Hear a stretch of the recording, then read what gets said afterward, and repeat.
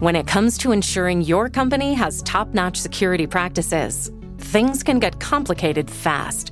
With Vanta, you can automate compliance for SOC 2, ISO 27001, HIPAA, and more. Vanta's market-leading trust management platform can help you unify security program management with a built-in risk register and reporting, and streamline security reviews with AI-powered security questionnaires. Over 7,000 fast-growing companies like Atlassian, Flow Health, and Quora use Vanta to manage risk and prove security in real time.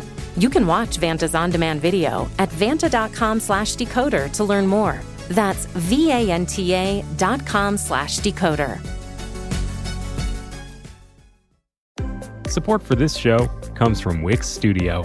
Designers and devs, you might be able to do your thing better on Wix Studio, a web platform with everything you need to deliver bespoke sites hyper-efficiently. Design teams get a ton of smart features that can take the grind out of web creation without it costing per pixel control. Dev teams, you get a zero setup, developer-first environment, combined with an AI code assistant and your preferred IDE for rapid deployment. Search Wix Studio today to explore the full range of features. Hello and welcome to Decoder. I'm Nilay Patel, editor-in-chief of The Verge, and Decoder is my show about big ideas and other problems. Today we're talking to Prashant Chandrasekhar, CEO of Stack Overflow. Now, if you don't know, Stack Overflow is a major part of the modern software development landscape. It's not a tool, though. It's a forum. It's where developers come together, ask questions, and get answers about how to build software, including actual code they can use in their own projects. It's basically a huge question and answer site. More than 100 million people visit Stack Overflow every single month. The company also sells Stack Overflow as an internal forum tool that big companies can use for their own teams. Microsoft, Google, Logitech, you name it, they're using Stack Overflow to coordinate conversations between their engineers. What all this means is that Stack Overflow is a highly specialized kind of social network with a really unique business model. So I wanted to talk to Prashant about how it works, how the company makes money, and how he's growing such a specialized user base while still being welcoming to new users. After all, Stack Overflow has a long reputation of elitism. Prashant himself is a developer, and he told me his own first experience on Stack Overflow was a negative one. He took over as CEO about 3 years ago after a pretty serious moderation controversy that saw several longtime Stack Overflow moderators quit. Since then, it seems like he's stabilized things. We talked a lot about how he measures success on a site that depends on the community being happy and contributing, and why people even participate and moderate on a site like Stack Overflow for free. On top of all of that, Stack Overflow was acquired in June 2021 by Process, a big company that also owns a huge stake in the giant Chinese company Tencent. I wanted to know why Prashant made the decision to sell, how he made it, and what happens next for a tool that so many people depend on to build all the software around us every day. A couple quick notes before I start. We say SaaS a lot. That's SaaS, or software as a service, which is paying a recurring fee to use a software tool. We also talk about Section 230. That's the law that says internet sites are not liable for what their users post on them. Okay, Prashant Chandrasekhar, CEO of Stack Overflow. Here we go.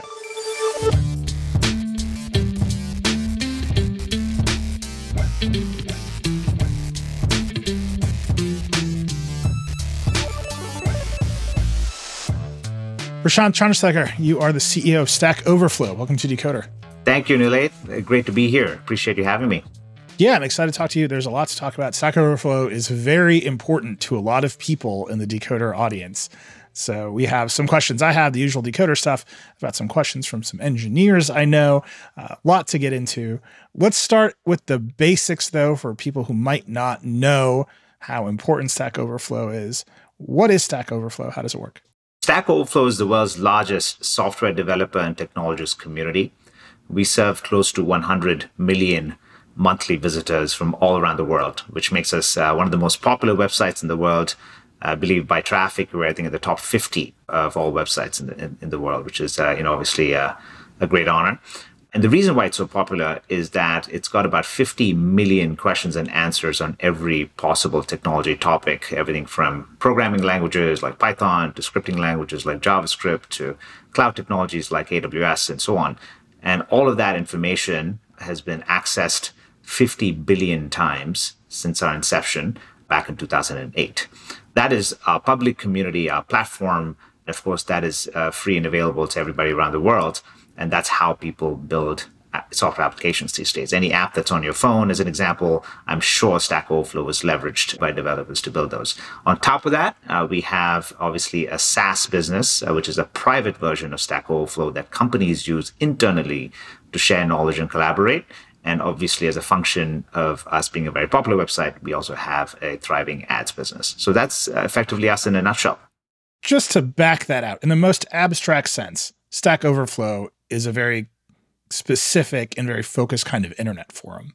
And then you sell the forum software to companies so they can have their own internal version of that forum, and you put ads on that forum. Yeah. So, and the internal version of Stack Overflow, and we like to think of ourselves as more than a forum because this is more of a knowledge base. It originally started as a Q&A platform, but has now all sorts of other form factors, longer form content like articles, et cetera, which is why I don't think we used that term particularly. But Stack Overflow for Teams, which is our SaaS product, is leveraged by over 15,000 organizations around the world at very large scale. Like Microsoft, as an example, has 100,000 employees on our SaaS business or SaaS product, where various employees across the company are collaborating and sharing knowledge using the exact same format that those folks have been using for literally over a decade, right? So there's very high familiarity. But the problem of sharing knowledge within companies has long been unsolved because the information is just floating around in wikis and so on, and it's often out of date. And so, really, with Stack Overflow for Teams, you have this format that's sort of almost like a self-driving mechanism with upvotes and downvotes and badges, et cetera, which really allows you to recognize your subject matter experts, to prompt users to update information, keep content health really high, and reuse the knowledge within your company. And that is all of that is the SaaS Stack Overflow for Teams. And on our public platform, we have a series of advertising-focused products, as I referenced previously. Is the SaaS business the main revenue driver, or is the ads business the main revenue driver? It is. The SaaS business has now become the primary revenue driver of the company. In fact, when I joined the company as the CEO back in 2019, that wasn't the case. It was very early in its inception. Folks that approached me indicated that it was great product market fit. There seems to be a real interest from large companies that want to sort of leverage this capability. But it was a lot more focused on things like advertising and even talent job listings back when I joined the company. But over the past 3 years, we have significantly transformed the company to very specifically focus on building out a high growth SaaS business, all the components that you need in a SaaS business, all the product led motions, the customer success organizations, the sales development functions, and of course having go-to-market resources join us from very many popular companies, SaaS companies from all around the world. So I think we built a great leadership team and also a great team of really great builders who want to build on this great opportunity as we serve technologists and developers. Can I ask you a question I've always wanted to ask the CEO of a SaaS business? You sell your software to Microsoft on like a per seat basis. And then I don't know if you use Microsoft Teams, but I imagine you use Microsoft Teams or Microsoft software. That's also a SaaS business. They sell it back to you on a per seat basis. Does it ever just even out? Does that money all just go in a circle where you license them Stack Overflow on a per seat basis and they sell you Microsoft Teams on a per seat basis and that's just net zero? Because it feels like a lot of the money in SaaS just goes in a circle. Mm-hmm. That's an interesting point. I would say what's interesting about our business is that the problem that we're solving is well beyond just the SaaS industry, right? Mm-hmm. So that's SaaS within. No, but with Microsoft specifically, does it even out? So we have a very big relationship with Microsoft, a very deep one, because we're one of their largest, if not the largest, .NET implementation. Entire Stack Overflow is built on the .NET stack, so they've been working with them for a long time. We are on the Azure platform, as an example. We leverage Microsoft Teams for our customers.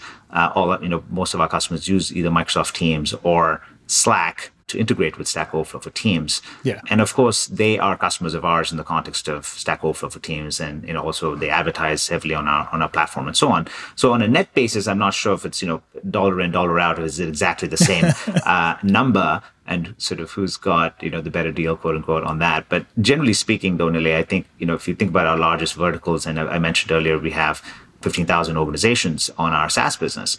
A large chunk of that, have to do with financial services companies. A large chunk of that, obviously, there are technology companies in there, but not every company is a SaaS business, right? These are companies looking to transform, solve some really big challenges about, hiring and reskilling and onboarding technologists, about how do they drive these large transformations within their companies, like cloud transformations or data transformations. And then, of course, they're trying to do all of this in a distributed work environment all around the world, with remote and hybrid being sort of the new normal. So those are the problems that we're solving. In fact, I would say SaaS companies, almost I would say they're not the majority of our customers, right? Yeah. Because those folks are sort of a little bit more further down the line of adopting, the latest of the tech stack anyways. Yeah, I always just wonder, especially with SaaS businesses that require other SaaS businesses to operate, it feels like we're just at like a net zero cost all the time. But especially as the whole world goes to SaaS. So every time I get a SaaS CEO, I'm dying to ask this question. Yeah, I would also just quickly say that I think there's probably a core set of tools that every company needs to just keep their business running, and operational and high scale and so on. So we evaluate that like literally every year. We look at what do we have inside our company, what do we need, and we always talk about having being very thoughtful about costs and so on. But there is a sort of a default next generation tech stack that is formed, right? Yeah. You can, I talk about this all the time. You have cloud platform, you have CI/CD tooling, you have collaboration. Like, this conversation is a real-time synchronous conversation, but you also have asynchronous tools like Stack Overflow for Teams. And then you have design tools and so on and so forth. But there's a very specific number. There are probably thousands of SaaS companies, but we probably use, I don't know, maybe 25, 30 tools very heavily, across our functions. So that's a very small subset of the ecosystem. Let's talk about Stack Overflow, the company, and then I want to talk about where you're going and how you might grow it. Stack Overflow is a really interesting company, right? It has these deep internet community roots. It was started effectively by the community of its two founders. Then it took on investment. It grew. Last year, the whole company was acquired by Process. It's another giant company. You've only been the CEO since 2019, which I guess is not only, it's 3 years now, but you're reasonably new in the long journey of Stack Overflow. What kind of company is Stack Overflow now? What kind of company did you join, and what have you been trying to make it? Yeah, and I think when I joined the company had this amazing community and public platform that it was primarily known for. And it had, I would say, a series of products that had gotten it to where it was in 2019, namely the talent job listings product, the ads business, which is, obvious because we are a popular website. And then, of course, a very nascent early SaaS business with Stack Overflow for Teams.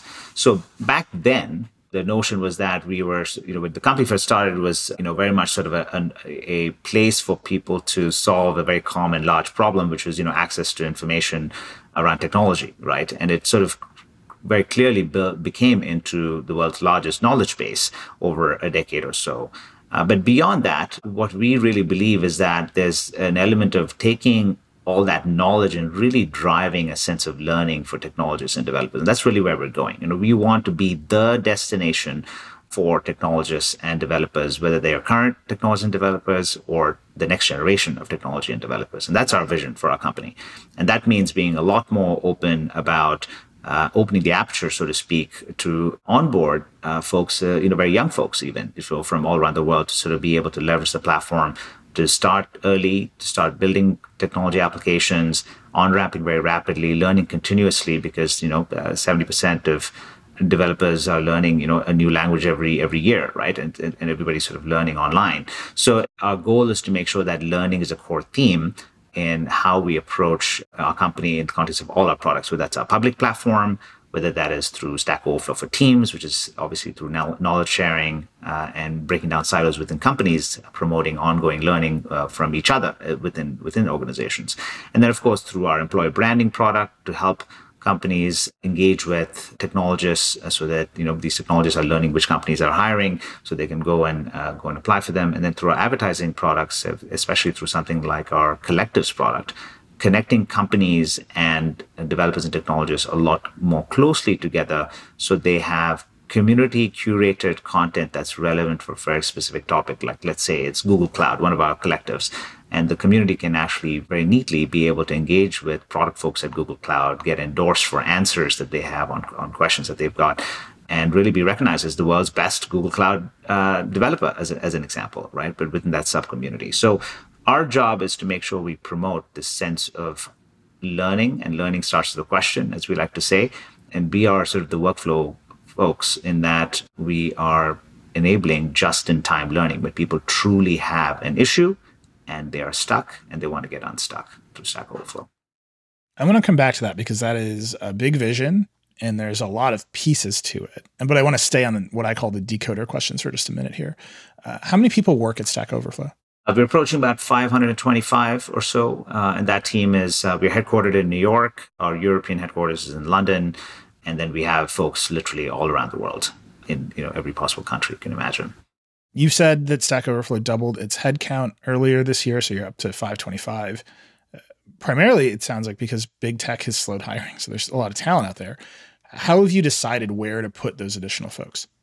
We're very much in an investment cycle, and you mentioned earlier on that we were acquired by Prosus last year, a phenomenal partner and investor with a very long-term sort of view. And we really believe that we're only scratching the surface of what's possible in terms of our impact in the world and so on. And we've got obviously a phenomenal foundation over the past decade. The folks that we're hiring from all sorts of great companies who are approaching us because they're hearing about our growth story and how we are really building a great public platform and community set of products as well as our SaaS business. Those folks are coming into effectively our R&D organization, product engineering heavily because we're making some fairly large investments there to modernize our platform to really sort of make sure we respond to community feedback on the tooling that they need to even take this up a few notches. And to also, of course, invest in our SaaS business and to really listen to users and customers and their feedback and to be truly product-led in our approach. And so that includes not only R&D resources, but of course, go-to-market resources all around the world. So we are hiring account executives in Europe, in Asia Pac now, of course, in the US, very heavily across all segments. And then, of course, with that comes customer success and marketing resources as well. So that is, it's literally across go-to-market and product engineering or R&D, which is, the core parts of companies. So is it an even split? So, doubling to 500 plus, that's 250, 275 people. Is that an even split of engineering and salespeople, or is it mostly salespeople? It's slightly more on the R&D side because we wanted to make sure that we double down on technology investment during this phase when we were in this investment cycle to build sort of the next generation of products. But it's right over 50%. So, call it, 55, 45 between R&D and go-to-market. And then at the company itself, is it that the same ratio, mostly engineers than sales? How's the company itself structured? Yeah, I would say it's very similarly. I think our engineering organization is our second largest organization. Of course, you have the entire product design, our community organization. Don't forget that we have another element in our company that engages directly with our 100 million monthly visitors. So that's an entirely new team that most companies just don't even have, right? And then, don't worry, we're going to get to that team. Almost all the rest of my questions were at that team. Okay, wonderful. And then, of course, the go-to-market team, which is obviously the largest team because you've got obviously sales folks of multiple kinds for all our products that I've described, and also customer success folks and all the supporting cast around that.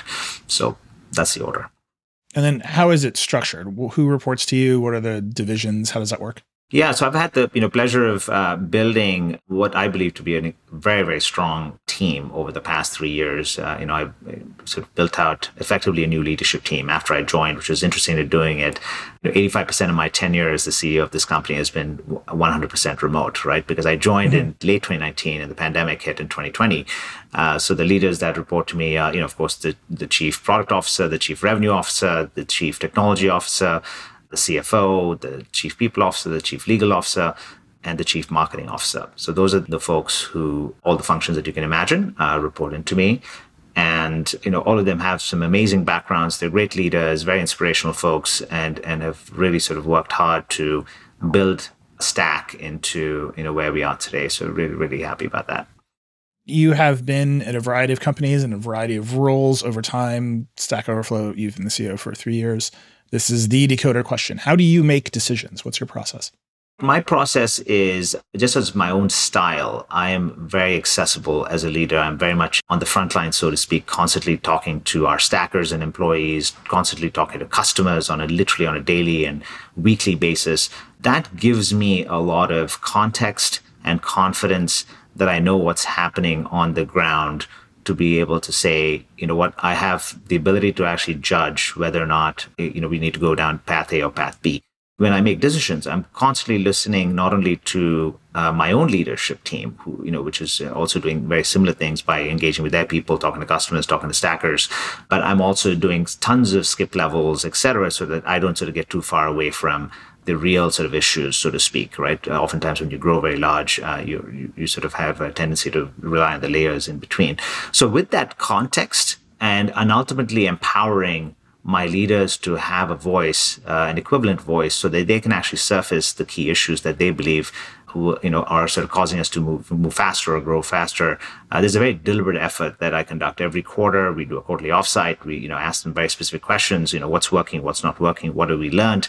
How do we hit our overall objective for the year, and what's preventing us, and what are the biggest challenges we're going to face? Like, those questions ultimately surface very common themes, which, none of those should be entirely surprising to me, because if I've done sort of the diligence, working, very closely with folks on the ground, that should give me confidence to be able to say, okay, this is the right decision. So ultimately, it's trusting the people. It's extending, quote unquote, smart trust to my leaders, so that ultimately they have to bring up the issues that they believe we need to go solve, but also having the context from my own vantage point to be able to discern what the right path is. Let's put that into context for a big decision. You became the CEO, you sold the company. How did you decide to sell the company? It was interesting when I joined the company. We were really sort of accelerating our SaaS business both in 2019, 2020. We pivoted away from that old talent job listings business that I mentioned as we actually closed that business. One of my probably tougher decisions in the company that I made. But then the Teams business really accelerated. And that business now, like I said, has got every possible bank on the platform, every tech company that you can imagine, big retail companies, Microsoft, of course, you name it, right? And all these 15,000 organizations, that momentum attracted a lot of attention. So we got a lot of inbounds from folks in the first, call it 2 years, where people are saying, hey, we're hearing about you from companies that we work with. We'd love to sort of figure out how we can invest in you and so on. So we actually did a Series Z investment in the middle of the pandemic, which was done all online, so hundreds of Zoom calls and so on. And then as it progressed and we continued to accelerate our Teams business, and the message continued to resonate across the universe of investors and so on, we had people that approached us as we were evaluating what it meant for us to be a public company in, call it, 18 to 24 months. So we went down that path of saying, what does it mean for us to go public in the next couple of years? And we put together a plan, which I obviously shared with the board and obviously in collaboration with my team. And while that was happening, other folks sort of came along and said, listen, what if you had the option to do that, but also spend some time in the context of a private company to continue to accelerate even at a grander scale? Because we had our investors were with us for over a decade, right? So we had everybody from Union Square Ventures, Spark, and Andreessen, and Index Ventures, and so on. And then most recently, GIC and Silver Lake Waterman, the pre-IPO fund of Silver Lake. So all those folks were in our investor base, and we had a very unique opportunity with Prosus where they gives us a ton of optionality. We can still go public as a company if we want to, or we can continue to stay private if we want to. They're phenomenal investors in companies like Tencent, a huge company, as you've seen. So it made a lot of sense for us to continue to grow rapidly, drive that investment cycle that I'd explained earlier, and have the ability to mature as a company as we pursue, becoming a bigger company and potentially going public. Should we think about this like a private equity deal? It kind of sounds like the shape of one. Like, big company comes in, they take over, they cash out all the investors out, and then you can either go public or keep growing. It's pretty close to private equity. The only difference being, of course, there are different kinds of private equity firms with different philosophies. I would characterize them as a great blend of being investors and operators. They're active on both dimensions, and investors because they're very, very smart about how they think long-termish, and they're huge fans of the community. They're huge fans of the things like EdTech, which we're obviously somewhat related to learning and education technology as part of what we do. But they also are very shrewd operators in that they have a lot of good pattern recognition with companies, because a lot of them are people who have operated companies, who have been in larger companies, who have worked in larger companies. So they're not just completely just taking a financial lens to the conversation. So I appreciate both elements of that. So different from traditional private equity from that in that dimension. We need to take a quick break, but when we come back, we're going to talk about the people who moderate Stack Overflow.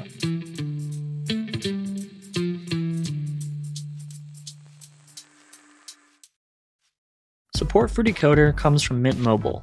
Imagine you're at a very fancy, expensive restaurant, and as you're browsing the menu, wondering how you'll afford anything on it, you notice the filet mignon is a mere $10. At first you think jackpot, but then you immediately think, wait, what's the catch? Now, what do suspiciously cheap steaks have to do with your cell phone bill? Well, we're used to seeing quote-unquote great deals from overpriced wireless providers, and also thinking, what's the catch? But with Mint Mobile, there is no catch.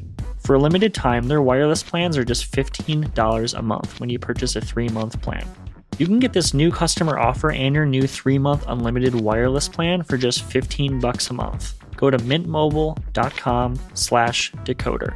That's mintmobile.com/decoder. Cut your wireless bill to $15 a month at mintmobile.com/decoder.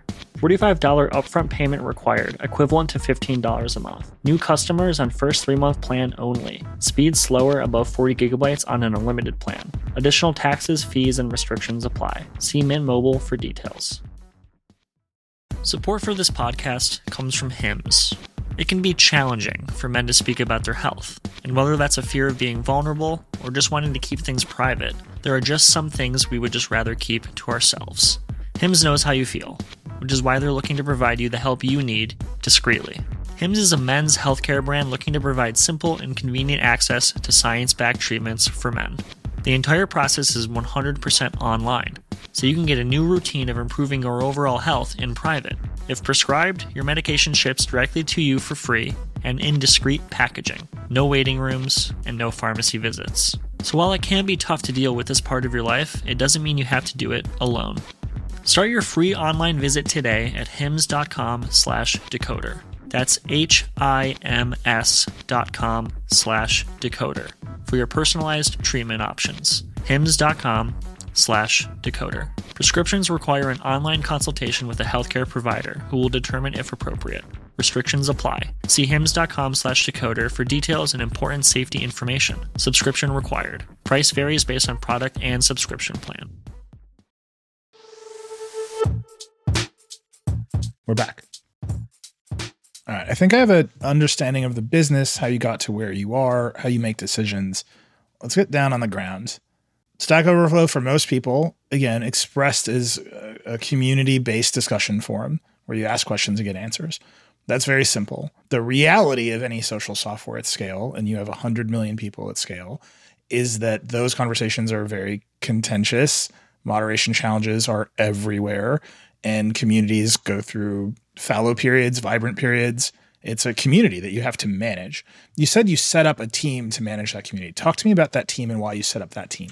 Yeah, I mean, the heart of the company is the community, right? So we would not be here if it were not for the community that we served. And that is, by far the biggest reason why I joined the company, the impact that we make around the world, and by far the reason why most people join Stack Overflow to work for us.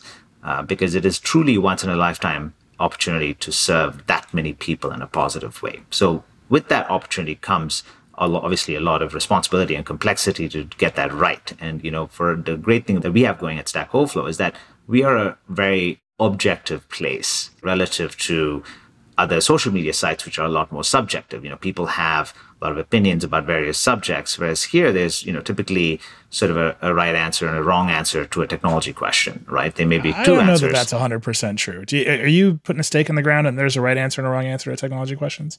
There could be different ways of solving the problem, but certainly I think it's much more on a relative scale is really what I'm pointing out. Sure. Okay. I think there's not a right answer and a wrong answer in politics. Correct.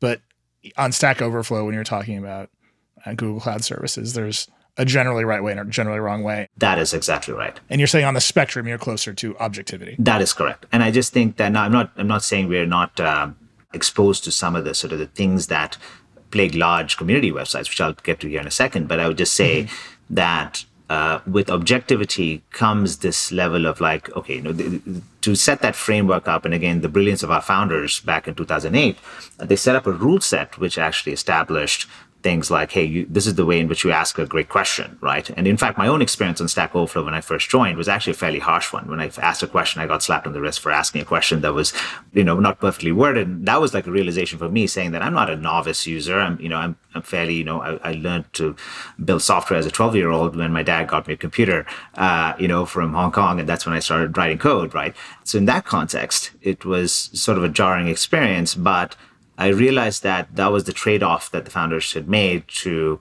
establish this as the very sort of objective place. Now, to get to your point around the team, there's a very, very specific team, both in terms of community moderation.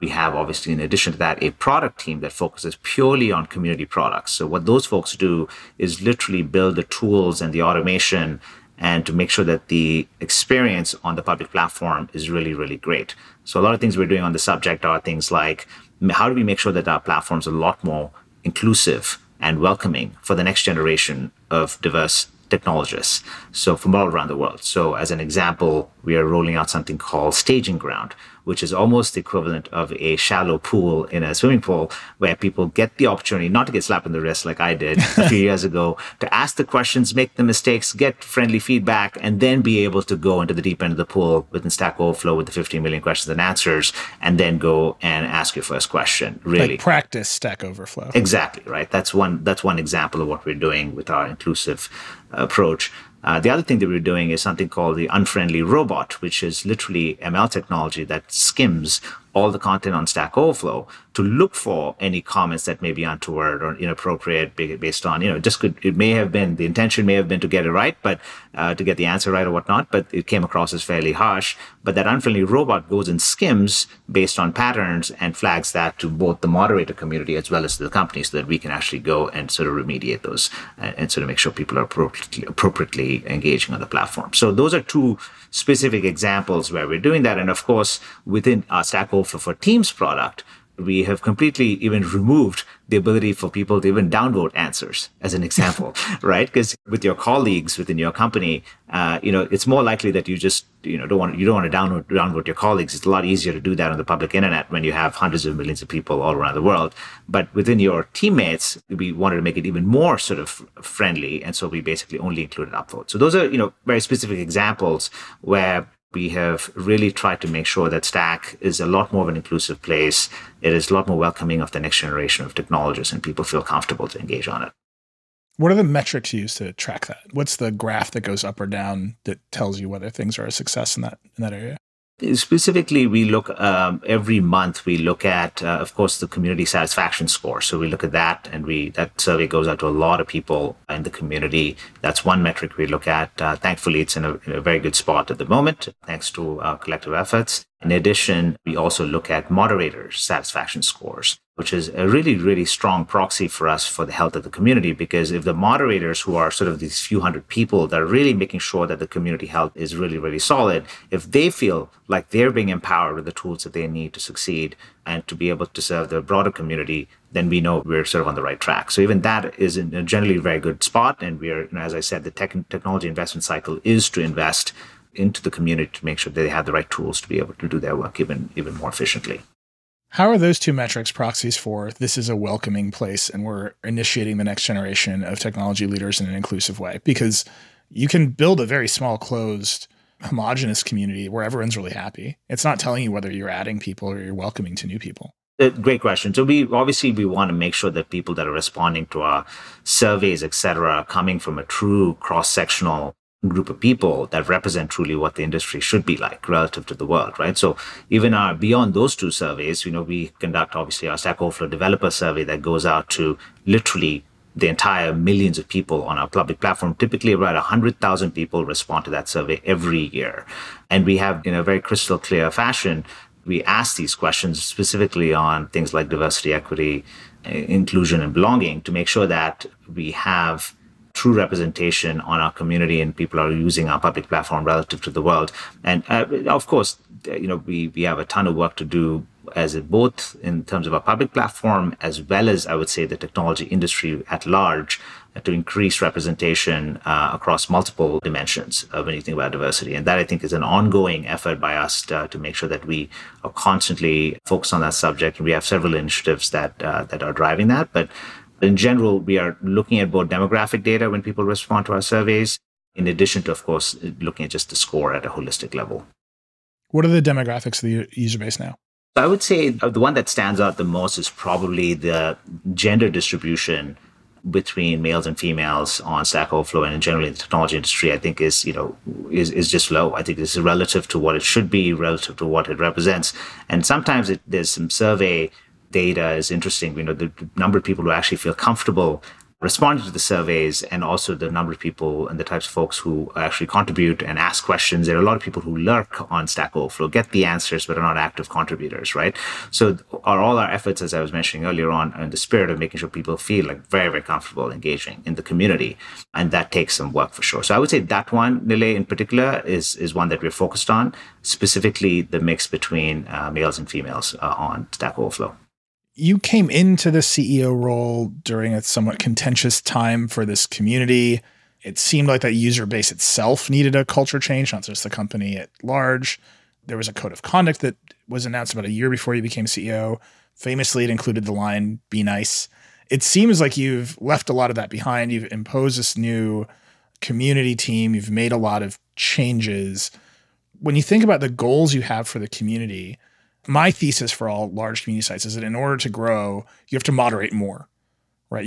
As you add more and more people, scale demands more and more content moderation. Is that what you're seeing? It kind of sounds like that's what you're having to do in various ways as well. Yeah, you mentioned a few things that I think are important. First thing is that we need to have the right people with the right experience to be able to do this work. So, firstly, we brought on board a really talented chief product and community officer who helped us sort of think through sort of the framework for how do we think about the community in the context of our products? How do we make sure that there's a unified approach to when we engage with the community? It's not, where we have a public resource on one side and we have a big bad business on the other side, right? It's all in the spirit of the same user. The user is who? It's the user, it's the developer, it's the technologist. Everything that we do should be in the spirit of serving that developer and technologist and communicating that vision to those users and technologists was sort of one of the most important things to disarm people, to say that, listen, there's not sort of a nefarious agenda focused on this, right? This is all about serving you.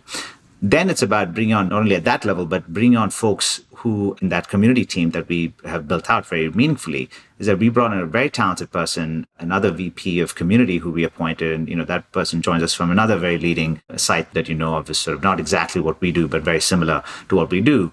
And that's been a huge boost because, again, lessons learned from other companies that have been sort of in the deep end of the ocean around this sort of stuff has been great to sort of make sure that we don't make the same mistakes over time. So we spent, I would say, 2020 and a good chunk of 2021 really stabilizing the community sentiment.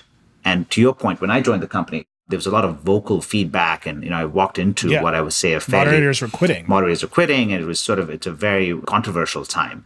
But through this articulation of the vision and rebuilding trust in many ways to say, like, this is what our true intention is, by appointing the right people to fulfill promises that we started making, that has taken a while. And my belief is that based on the scores that we have looked at, based on, I'm constantly talking to communities, members all the time, and of course with our team, we have done that. And we, of course, want to continue to focus on that. But we really now are in a phase where it's not only stabilizing, but we want to really delight our community, right?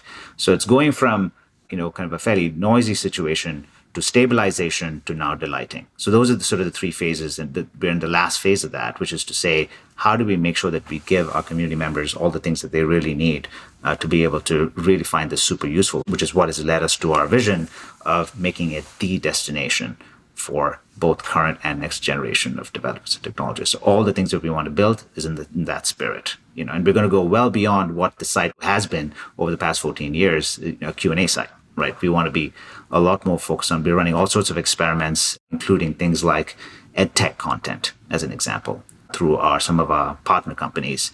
If we are actually solving developer problems in the moment, can we not extend that? Can we not extend their learning even beyond that moment of answering a question? Can we provide them with an appropriate, let's say, for example, a course from Udemy or Pluralsight, et cetera, to say, here, if you just looked up a question on Amazon Web Services Lambda, here is a advanced AWS serverless course that you can take right after you answer that. So they meant to make a mental note because it's the best way for them to be prompted to learn when they're actually in the issue. So those are small examples, Nilay, of saying that we are very much in the delight part of our journey with the community, and we really will be taking that up a few notches here. I feel obligated to say that Udemy, which you just mentioned, also Process has a big stake in Udemy, so it's all part of the same conglomerate. Let me ask you just like a philosophical question there. You said there's generally a right answer in technology problems. I think there are some people who would just disagree with you flat out. Maybe I'm not that person. Maybe I don't have the background to disagree with you flat out, but I know people who would flat out disagree with you on that point. What you're proposing is almost like a philosophy of engineering, right? You come and ask a question, and then Udemy teaches you something related to your question, and you kind of end up with one way of doing things because you're the biggest resource. Philosophically, is that the vision that people enter with questions and then they learn how to answer the questions in the deep end of Stack Overflow, which has a very rigid kind of etiquette, and then they get pushed into courses at partner companies that teach everyone how to do things the same way? Is that the vision, is to sort of more standardize how things get built like that? It's a good question. So I want to make sure that I'm clear when I say the framework of right and wrong. I'm talking about a super macro level, right? Relative to, again, opinion-based social media sites. That's the point that I was making earlier on. And I want to make sure that's not lost in the spectrum is really the point I'm making. We're a lot more objective than we are subjective. That's the point. Now, with regards to a public platform, we're not trying to be very draconian, Nilay, around, hey, this is the right way to do it, and it's the only standard to do it. So I'll give you a very specific example. Every question, we have 50 million questions and answers. We have the ability for community users to sort their answers that they're receiving as part of their search results, both in terms of the most voted answer. So let's say there was a question asked about JavaScript 10 years ago that somebody answered has been upvoted, let's say thousands of times. That can be the answer that they look at. Or they can also sort it by what we call trending sort. So what that means is that it's the more recent, more modern way of solving the exact same problem. 10 years later, somebody came up with the answer, and that's a lot more elegant of a solution than it was, let's say, 10 years ago. So we have an entire effort focused on things like outdated answers to say that, hey, this answer maybe still be appropriate, but it's sort of stuck in circa, 2010. But in 2022, this answer is even more sort of elegant, and you would solve the problem this way because, people have sort of progressed and so on around solving the problem. So in that context, there are obviously multiple ways to solve a technology problem. Absolutely. And there's a better, more efficient way. And that's the human progress, right? That's why every year we see a new technology language, kind of a programming language come to the top of the list on our surveys. So, we have one day it's Rust, next day it's Svelte.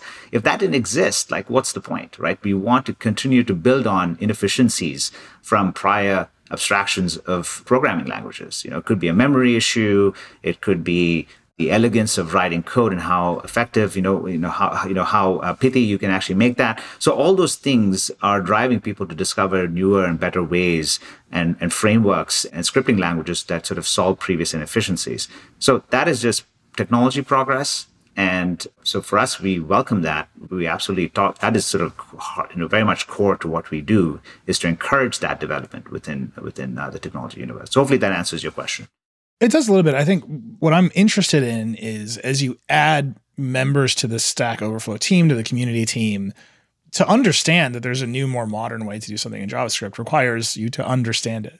It's a community built around very specialized pieces of knowledge. Do you have to hire in those specialized pieces of knowledge? It strikes me that the world's foremost AI expert probably wants to go be writing some AI code as opposed to moderating the AI code that gets posted to Stack Overflow. How do you juggle that? How do you balance that? How do you make that sale? So I think there are three components, if you think about it, right? So one is the people at our company, that's Stack Overflow, the company. Then you've got the contributors on Stack Overflow, who are the users and the consumers, both. That's, the group of users. And then you have the moderators. Effectively, they're sort of in between the company and the community of consumers and contributors. Do you pay the moderators at all? We do not. Yeah. So they are, it's completely, they're nominated, they're voted members, and typically, they're obviously volunteering to do the role because they understand that ultimately this is going to be a huge public service in many ways to move the world forward. So the expertise on AI is, it's less important for us to have a moderator that is the expert on AI, on the AI Stack Exchange side. I recently met with one of our most prolific Stack Overflow users, John Skeet, and he's got a extremely high number of points. If you look him up, he's in the top couple users. And somebody like him is taking his time out of his day to be able to contribute to this community, because that's in the DNA of a developer. We've all been there at 3:00 in the morning trying to debug code, so we understand the frustration of doing that without any sort of peer help. And so the fact is that you've got these experts on Stack Overflow, the world's best AI developers on Stack Overflow. The world's best Google Cloud developer is on Stack Overflow. And they are the ones that are making sure that they are helping out their fellow developers and technologists based on their own learnings of struggling through using whatever capability to build things. That's the mechanism. It's less about us hiring the right people, experts. We're not meant to be sort of a research house of people. It's all about the community. The scale that we get is because the experts in our community are able to help each other out, because of that fundamental DNA trait that they have to help each other out. What is the incentive for the moderators to do all this work, to moderate, to deal with other people? That is very much a social job. It must be exhausting. What is the incentive if you don't pay for them? It's quite intangible, but at the same time, it's very much, it pulls on the heartstrings of who we are as people, right? It's around helping people set emotional connection and the gratification that you get, that you literally helped millions of people. We measure that and we tell users, this question that you answered has been accessed millions of times and it has solved millions of people's problems. That is irreplaceable. You can pay somebody $20 for an answer, but that doesn't get you very much. I think it pollutes the environment by looking at it from a commercial lens. The point is that developers, just the DNA point I mentioned, plus the gratification that they get by helping people literally all around the world, is the reward. It is the incentive. And they're getting recognized for it. They're getting recognized as the subject matter expert on the subject of whatever they're focused on, whether that's within the public platform or within Stack Overflow for teams within their company. An introverted engineer sitting in another part of the world is answering all the JavaScript questions within this company. And that person was never known to be an expert on JavaScript until Stack Overflow for Teams was able to give that person recognition, because that's how they operate. They like to be behind the scenes helping people versus speaking up in meetings. So, that I think is the biggest motivation, recognition, why people have got sort of interest and sort of the energy to do this throughout the year. That's the motivation to contribute. What is the motivation to moderate? It's similar in that, to keep the system going, you want to make sure that the algorithm / the principles of the site are being adhered to, because you don't want to make this sort of a wild, wild west. It has to work. The only way that the right answer, quote unquote, despite the earlier conversation, is surfaced is that these principles need to be adhered to, that you're not getting off-putting comments, people feel welcome, etc. And again, it's the incentive about, hey, you're representing this community of 100 million people to make sure that the system is propagating and moving forward and helping the next generation of developers sort of move forward. And people are going solving their problems faster and faster and faster. And they're also the interface with companies, our company, to provide us with input and feedback on what we should be building for this next generation of the site. And from their standpoint, I think they have a phenomenally influential role. Moderators, along with, of course, our Meta community, which is Meta on Stack Overflow, is another really fantastic place for us to engage very directly with our power users, in addition to our moderators, to get a lot of feedback on a lot of things that we're building and considering building based on input that we're seeing from our surveys and so on. So those are the motivations. One of the things that I hear from the product people and executives at consumer social networks is that consumer behavior shifts on a dime, and they have to invent new products to capture whatever sharing dynamic might exist today. So Instagram has to copy stories has to copy TikTok, everyone has to copy Be Real tomorrow, and that is the dynamic of consumer social software. Mark Zuckerberg famously said there's one sharing dynamic that takes over for a generation, and we have to go buy that company, and that's why they bought Instagram. They were not able to buy TikTok, and I think they have to furiously compete with TikTok now. Stack Overflow is not that thing. I don't think Stack Overflow has stories. I don't think you're going to turn it into TikTok. Are you going to turn it into TikTok? No, definitely not. We're going to continue to stay on that objective end of the spectrum. Do you track the incentives to contribute and the incentives to moderate, and have they changed? Because it seems like even if the format isn't changing, right, it's still mostly text, the incentives and social dynamics of the community definitely change, especially as you scale, especially as you try to make it more diverse. There's obviously a lot of movements, these days around, if you think about even concepts like blockchain, and you think about concepts like the quote unquote Web3 sort of area, a lot of that is based on trying to make sure that people get recognized for the contributions that they're making. So it could be in the context of a creative individual who's got, a new song that they created. And of course, we can talk all day about that subject. But the point is that obviously we're tracking all elements of recognition and what does the next generation care about? What do they find valuable? We are absolutely doing that research. I think what is fundamental, though, Nilay, is the characteristics of this population. You said it really well up top. This is a very specific group of people. Technologists and developers are just a very special group. And what motivates them, what drives them, is exceptionally different from, I would say, just the general populace of people. And I think that's why the incentive systems is not sort of a one-size-fits-all where we would ever, in a very sort of instinctual fashion, just sort of layer in some new sort of recognition system. It's just that what has been working, the reason it's been working, the network effects that have existed is because of all the things I've just mentioned to you as part of the DNA and the fundamental inherent motivations of people in this community. So are we tracking it? Absolutely. Because that's just our job. But I would say, are we going to make any sort of fell swoop decisions? No. Not only we will absolutely do a lot of research before we go down those paths. 100 million people all developing software, not a monolith. You brought up Web3, so I have to ask you about it. Web3 developers, evangelists, one kind of culture. People love it or they hate it. There does not seem to be a back and forth. I'm assuming Stack Overflow has crypto-related discussions and forums and questions and answers. How do you keep that apart? How do you make sure that community is doing its work without the people dropping in to say they're all stupid and doing scams, right? Because you don't have one community, you have thousands of communities. And that one in particular is contentious, right? It's controversial. How do you keep those things apart? How do you manage that? We have close to 170 websites. Beyond stackoverflow.com, we have all these Stack Exchange websites that include, in that particular topic, everything from Bitcoin and Ethereum and Cardano, and each of those have Stack Exchanges. There's a Solana one. All these sort of topics that have been sort of in the news most recently, despite the, what's happening in the crypto universe, the boom and busts, etc.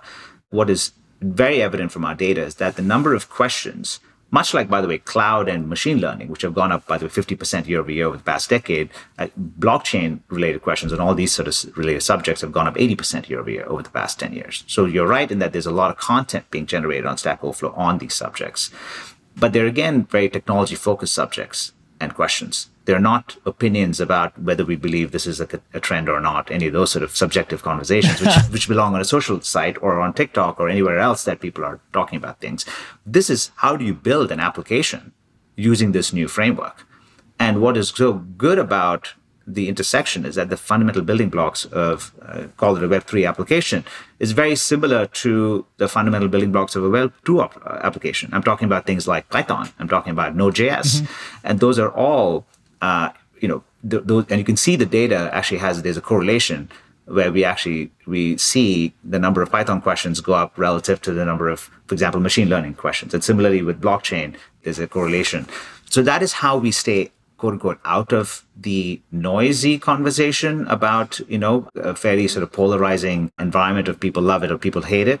And, we just sort of focus on the technology. And if people want to experiment, that's our job to enable them to experiment through common knowledge. And that's. Do you have to build different kinds of products for different communities? I just imagine the needs of the Web3 development community, the Solana development community is different than the needs of the, Rails development community. Yes, in terms of at some level, that's true. But the abstraction at which the level at which we're operating, which is to provide this, you can call it what you will, a forum or a knowledge base, etc. The fundamental principles and the rule sets still apply across these. So we're not really sort of changing the way we do it. If anything, we've heard a little bit more about input from these newer Web3 sort of oriented communities saying they want to be able to engage even more on a real-time basis beyond the asynchronous type of way, right? So that's been an interesting feedback, which we've taken. They all want account. Discords. They want sort of more around those lines, of course. So that's an interesting new piece of input relative to pre-sort of blockchain era, if you will. So that's other than that, I would say generally speaking, the principles apply across the board.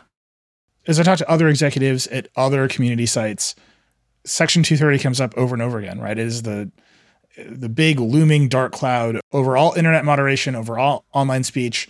Is politicians from both parties love to wield this threat of doing something with Section 230 to get the moderation they want. This affects every site with user-generated content. It affects our comment system. It affects all the way up to the scale of Facebook. It must affect Stack Overflow too. Is this something you think about?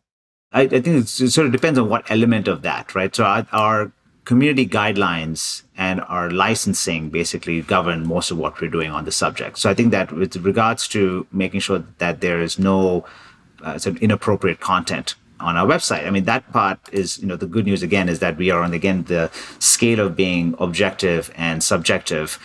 We are in a place of objectivity. And then sort of the appropriateness of the content, et cetera, is moderated by the community principles and guidelines that we've got going on. So 230 is the law that says you are not liable for what your users post on Stack Overflow. If you take 230 away and there is some liability for you for what Stack Overflow users are posting, that could be the end of the business, right? Because you would now be liable for the code that gets posted to Stack Overflow. Is that something that your general counsel or your policy person has ever sat down and said, look, this law going away could potentially be the end of this business?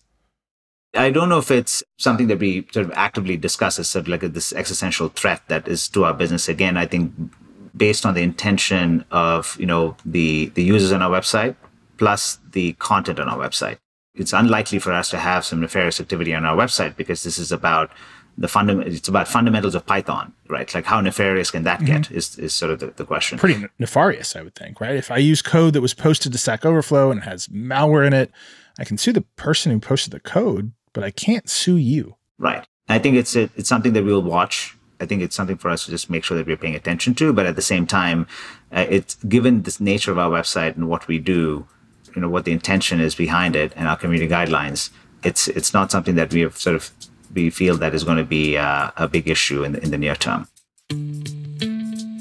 We need to take one more break, but when we come back, I have some questions about Google.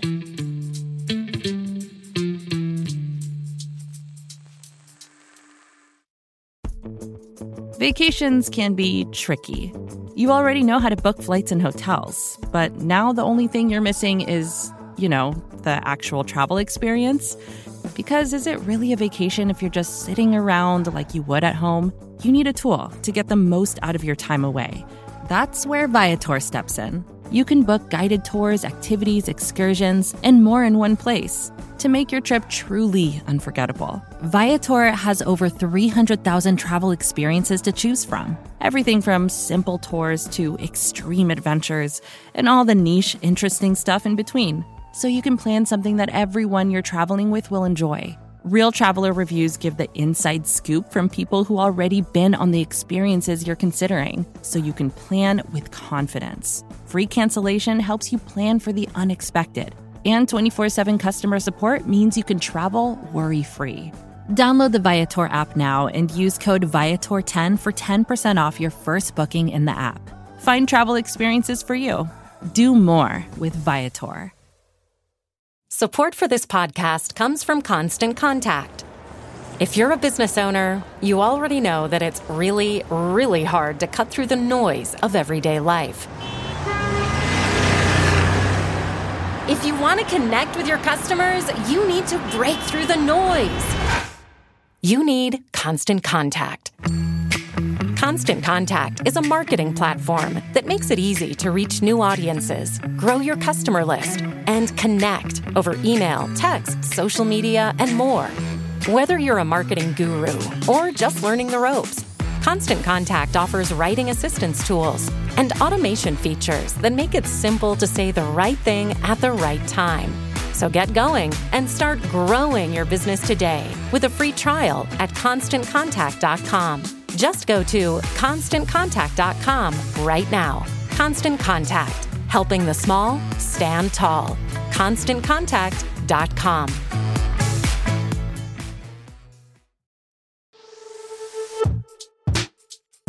We're back. Let's talk about the content itself. We've talked a lot about moderating the community. What gets posted to Stack Overflow is often code. And there are studies saying, oh, there are mistakes in these code that ends up in shipping applications.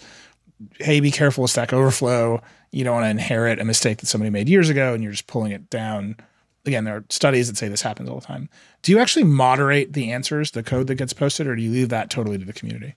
It's almost entirely to the community. Of course, the company is constantly making sure that we've got, the right, frameworks, principles, there's community commons licenses, those sort of things to make sure that there's, transparency in what people are using, what they're posting, what they're signing up as, in terms of their privacy, those sort of things. But no, we don't sit and scan people's, code snippets that they're actually posting on the website. No, we don't do that. Do you think the stakes of that get higher with Web3, right? Web3, there are a lot of scams and a lot of weird exploits in Web3. Do you think the stakes go higher with just literally the money that's flowing through the code that gets posted to Stack Overflow? Yeah, but that context, yes, because people have a lot to lose in that scenario if they're leveraging something that has some nefarious behavior. But again, the power of the community, I think, is, and you've seen examples of the past 18 months where people have been completely smoked out in those scenarios. Where and again, that's the power of the group, right? To make sure that that's not people don't take advantage of the situation. And then in terms of growth, right? You've talked about growing. You've talked about the SaaS business growing. The most basic way to think about Stack Overflow is you ask a question, you get an answer. And it works. I mean, that's why the product is successful. The communities there provide answers. Most people ask questions to Google. And obviously Google is a client of yours. You have Google-related forums. Do they take search results away from you? Do you think of them as a gatekeeper, as a partner? It just seems like any place where there are answers to questions is a place that Google might expand its remit to cover. We absolutely, we think about Google as like the fundamental way in which people access Stack Overflow. I think over 90% of our usage, maybe slightly even more, comes from somebody going to Google, asking a question, and then the first answer is typically Stack Overflow because of the community voted answer, and they show up on our website, versus people doing it within Stack Overflow's own search or using, and now with Stack Overflow for Teams, they are asking a question just within Slack or Microsoft Teams, and the answer is going to pop up from Stack Overflow for Teams because it's integrated with Stack Overflow for Teams. So Stack Overflow isn't the primary point of contact. You either ask Google or you ask some other piece of workplace software. That's correct. Our job is to make sure that we are the system of knowledge, so to speak, Nilay. And the system of engagement can be whatever their workflow is, right? So we know that the system of engagement for people generally is they're in their chat ops software like Slack or Microsoft Teams, or they're going to Google and doing that. But all sort of arrows point back to Stack Overflow as a source of knowledge. And that's what we want to make sure that the information is accurate. How they get to it is sort of, we just want to be in the flow of their work. That's why we've sort of not really pushed back on that or sort of try to change that workflow in any ways.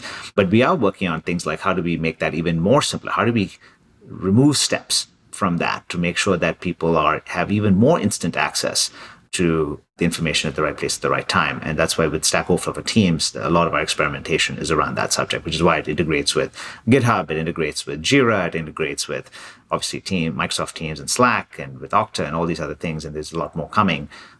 Is that the safer side of your business, the enterprise side, the SaaS business? Because any business, and I will freely admit that this is potentially our business too, any business where all the users come to you from Google is a business that is at the mercy of Google, right? So it sounds like the SaaS business, the enterprise business, where you are integrated into people's workflows at work, you have stable revenue, all that stuff is safer than the sort of public Google-facing business. Is that how you think about it, or is you just don't think Google's going to make a Stack Overflow clone and send all the traffic to that? I can't comment on Google's plans, but I would just say that for us, I don't know if it's safer. I would say it's more that we want to capture all elements of people's workflows so that they are getting access to Stack Overflow information when they access it, when they want to access it, right? So if they're a student in university, and we've just kicked off a very large student ambassador program at 250 campuses, where we're getting all this feedback from young folks, is that's how they access it, right? They are going to Google, and that's how they Google a question, and that's how they get it. So we want to be there when they do that. When they graduate from college and they go into companies, we want to make sure they leverage Stack Overflow for Teams.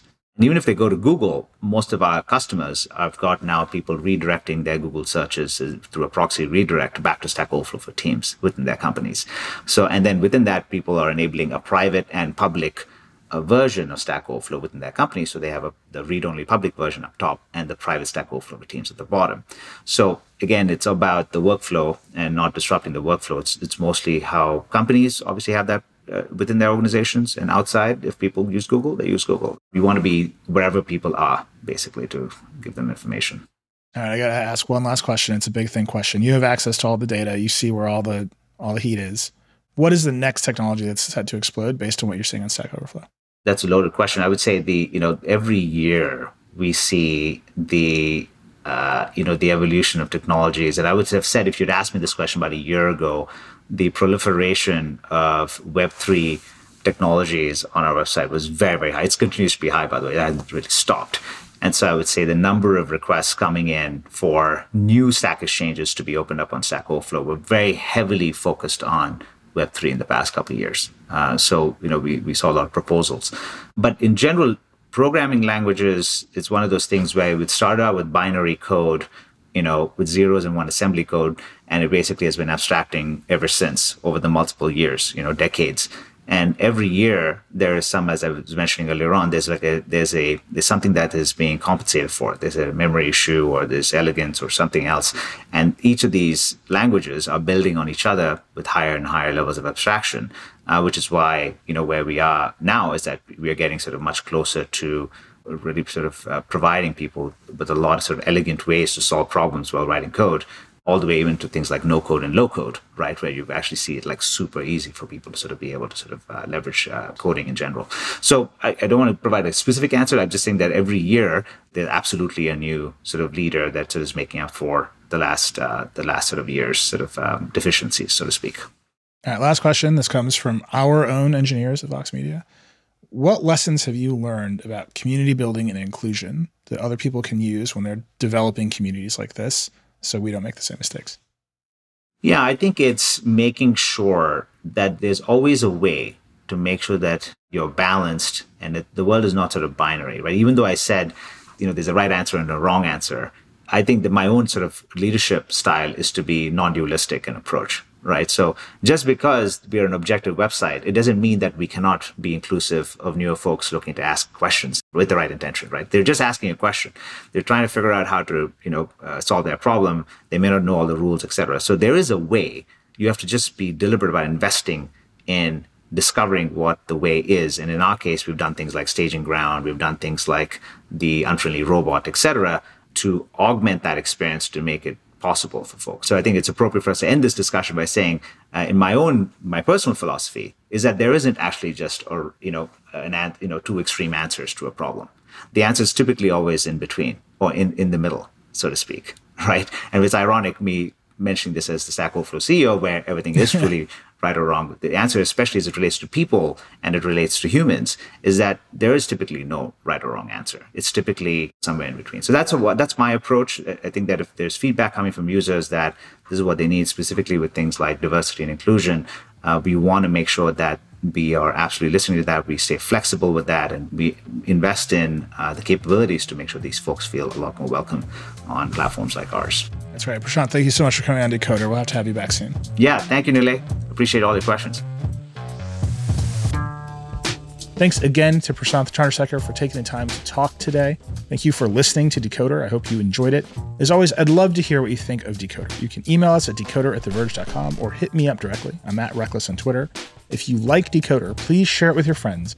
Subscribe wherever you get your podcasts. If you really like the show, hit us with that 5-star review. And as many of you have discovered, if you tweet at me about Decoder, I will almost certainly retweet you. Decoder is a production of The Verge and part of the Vox Media Podcast Network. Today's episode was produced by Creighton D. Simone and Jackie McDermott. It was edited by Kelly Wright. The Decoder music is by Breakmaster Cylinder. Our senior audio director is Andrew Marino. Our editorial director is Brooke Minters, and our executive producer is Eleanor Donovan. We'll see you next time.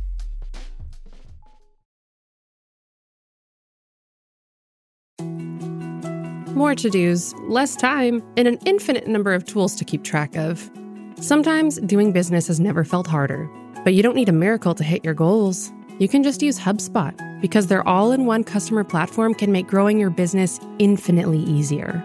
Imagine this: high-quality leads, fast closing deals, wildly happy customers, and more benchmark-breaking quarters. It's not a miracle, it's HubSpot.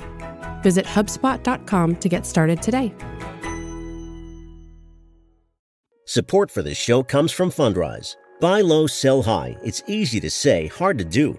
For example, high interest rates are crushing the real estate market right now. Demand is dropping and prices are falling, even for many of the best assets. It's no wonder the Fundrise Flagship Fund plans to go on a buying spree, expanding its billion-dollar real estate portfolio over the next few months. You can add the Fundrise Flagship Fund to your portfolio in just minutes, and with as little as $10 by visiting fundrise.com/Fox. Carefully consider the investment objectives, risks, charges, and expenses of the Fundrise Flagship Fund before investing. This and other information can be found in the fund's prospectus at fundrise.com/flagship. This is a paid advertisement.